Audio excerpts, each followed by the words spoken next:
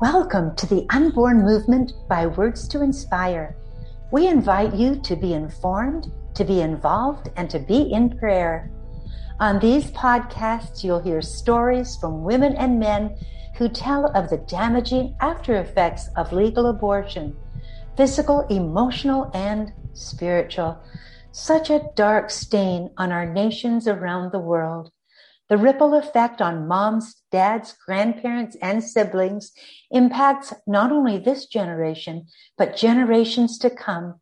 We are committed to also telling you through these dynamic stories about the amazing grace of our Heavenly Father.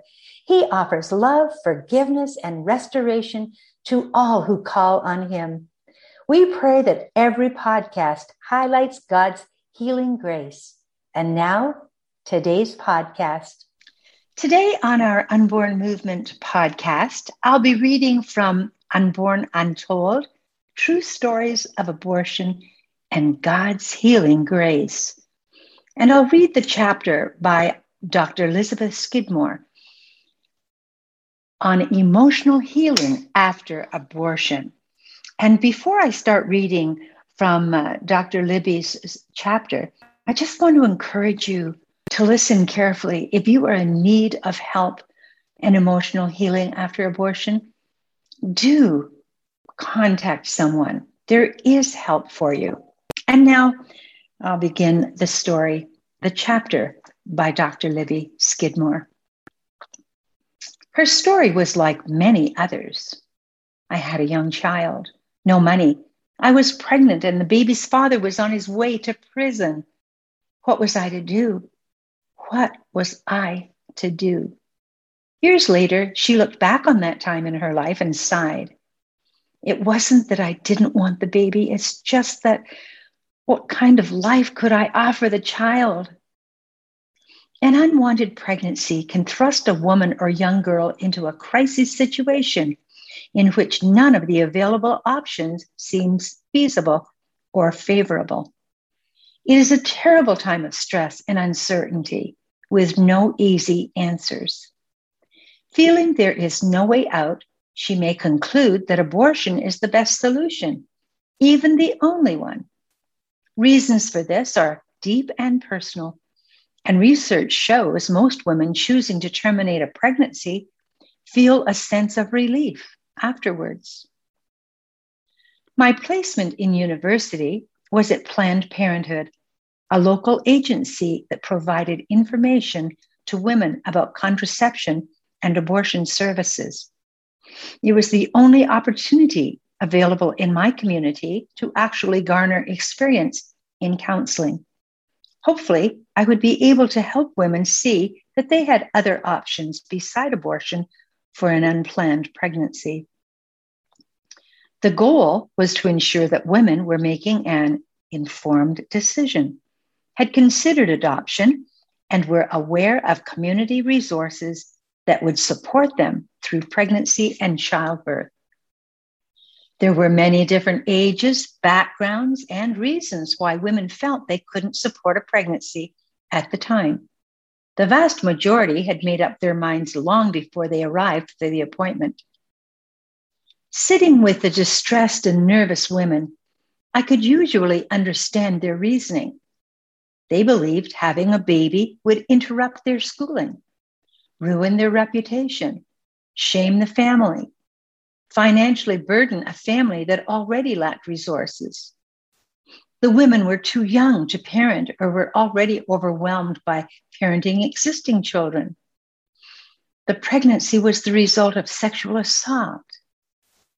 It was not my place to judge, just to have them sign off that they had been given the opportunity to learn all about available options. Common feelings following abortion. Major mental health issues after abortion are rare. However, there are some common feelings in the days and weeks following the procedure. Guilt. Feeling guilty about the choices you made that resulted in the unplanned pregnancy and the subsequent choice of abortion. Anger. Anger at the situation, yourself or others. especially if the decision to terminate the pregnancy was forced on you by someone else. Shame, perceived need for secrecy and silence, lack of social support from others, and/or feelings of stigma, remorse or regret, questioning your decision, wishing things had turned out differently, loss of self-esteem or self-confidence, feeling poorly about yourself, viewing yourself negatively, feelings of isolation and loneliness, a pervasive sense that no one understands, not wanting to be around others or socialize, difficulty sleeping and bad dreams. Sleep challenges can range from difficulty falling asleep, staying asleep, or early morning awakening. Dream content can be troubling, dreaming about loss, the baby, the abortion procedure itself. Relationship problems, withdrawing from others, shutting down emotionally, acting out behaviorally. Thoughts of death or suicide, believing you don't deserve to live or be happy, that others might be better off without you, or that life isn't worth living. When fleeting suicidal thoughts linger and you develop a plan for ending your life, talk to someone immediately and ask for help. Call your doctor, visit an emergency room, or call 911 if you fear you might act on those impulses. Choose to heal. Sometimes problems emerge over time for women who initially handled the abortion well. These can be due to life events that remind you of the past pregnancy or reproductive issues, such as becoming pregnant again, giving birth to a planned or wanted pregnancy, infertility, a friend's pregnancy and subsequent birth, or awakening introspection and spirituality in your own personal life. Wherever you are in the healing process, the following suggestions will help you on your way to emotional and spiritual freedom. Start by acknowledging the abortion happened. This might sound strange, but there are a number of reasons why an individual might be living as though nothing ever happened. Sometimes, when dealing with crisis situations, we feel as if we are moving on autopilot, emotionally removed from the situation as a way of protecting our hearts and minds. Emotional stuffers often suppress uncomfortable thoughts and feelings, which may lead the individual to feel calloused and hardened, detached or aloof, emotionally shut down, anxious and depressed, or numb. In a quiet and safe environment, alone with a person you trust, let the memories and feelings come. Feel them. It is difficult work, but you can do it, especially with support. You may wish to write the memories in a journal that you keep in a confidential place. Be sure to include not just the details of the event itself, but how you were feeling at the time, as well as how you are feeling now as you write about it. Break your silence. You don't have to suffer in silence or alone. Share with a trusted friend, spiritual leader, or professional what has happened, and be open to receive their love, support, and grace. This is not a time to blame others or yourself. It is a time to face what has happened. Allow yourself to feel the pain and to receive the loving kindness and forgiveness that comes from God, others, and ultimately yourself. Embark on a healing journey. Make a loving commitment to yourself to stop avoiding the issue and do the hard work of processing the circumstances, thoughts, and emotions surrounding the decision process and termination of your pregnancy. Workbooks are available in bookstores and online, and there may be groups for grief recovery, post-abortion adjustment, and trauma in your own community. Avoid extreme groups where you might feel pressured to think the way the group does and thus avoid being truly honest and open with yourself and God. A safe group will be one in which all members are welcome to share their opinions and experiences in a non-judgmental environment of encouragement and hope. Find an accountability partner. This should be someone you trust, with whom you can be totally honest. A good accountability partner will listen more than offer advice and can help you resist the urge to fall back into denial, avoidance, self-blame, and despair. Give this person permission to share with you any concerns they have about your physical and emotional health, especially if they are concerned you may be thinking about suicide as you journey toward healing. Say goodbye to your unborn child. This can be accomplished by writing a letter that you write and rewrite until it says exactly what you want the child to know.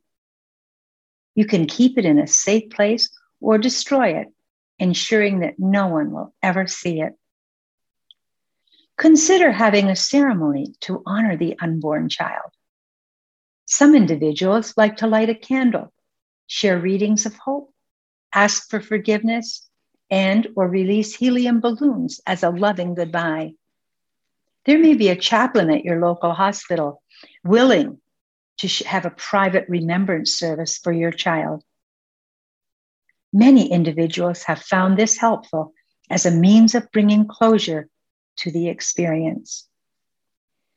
Commit to looking forward in your life. Our window of opportunity for living life is today. Humble yourself and sincerely seek God's forgiveness for your past mistakes. Determine to make changes in your life that are consistent with positive mental and physical health. Look to God to lead you in a deeply rewarding and satisfying way that is pleasing to Him. A verse that brings me hope is 2 Corinthians 5:17. Therefore, if anyone is in Christ, the new creation has come. The old has gone. The new is here. I'm going to stop the story at this point and continue it on our next podcast as part 2 of emotional healing after abortion. I pray that today, if this has touched you, that you would reach out for resources. There are resources in your community. Go online and find a pregnancy center, and do check out our website, wordstoinspire.ca, and you can read about the book in there, Unborn, Untold, True Stories of Abortion and God's Healing Grace. Reading these stories and finding out that you are not alone, that many of the feelings that you have been shared by many women and also men. So thank you for joining me, and tune in next time for part 2 of emotional healing. God bless you. As we close off today, I invite you to be part of the Unborn movement. There are several ways to be involved. Why not join the Unborn Movement Facebook page, get involved in a local pregnancy center, or start the conversation in your church, providing a safe place for stories to be told. For there is a lot of pain in the pews. Find out more about our ministry at wordstoinspire.ca or contact me, Ruth, at wordstoinspire.ca. I'm Ruth Coghill for the Unborn Movement. Bye for now.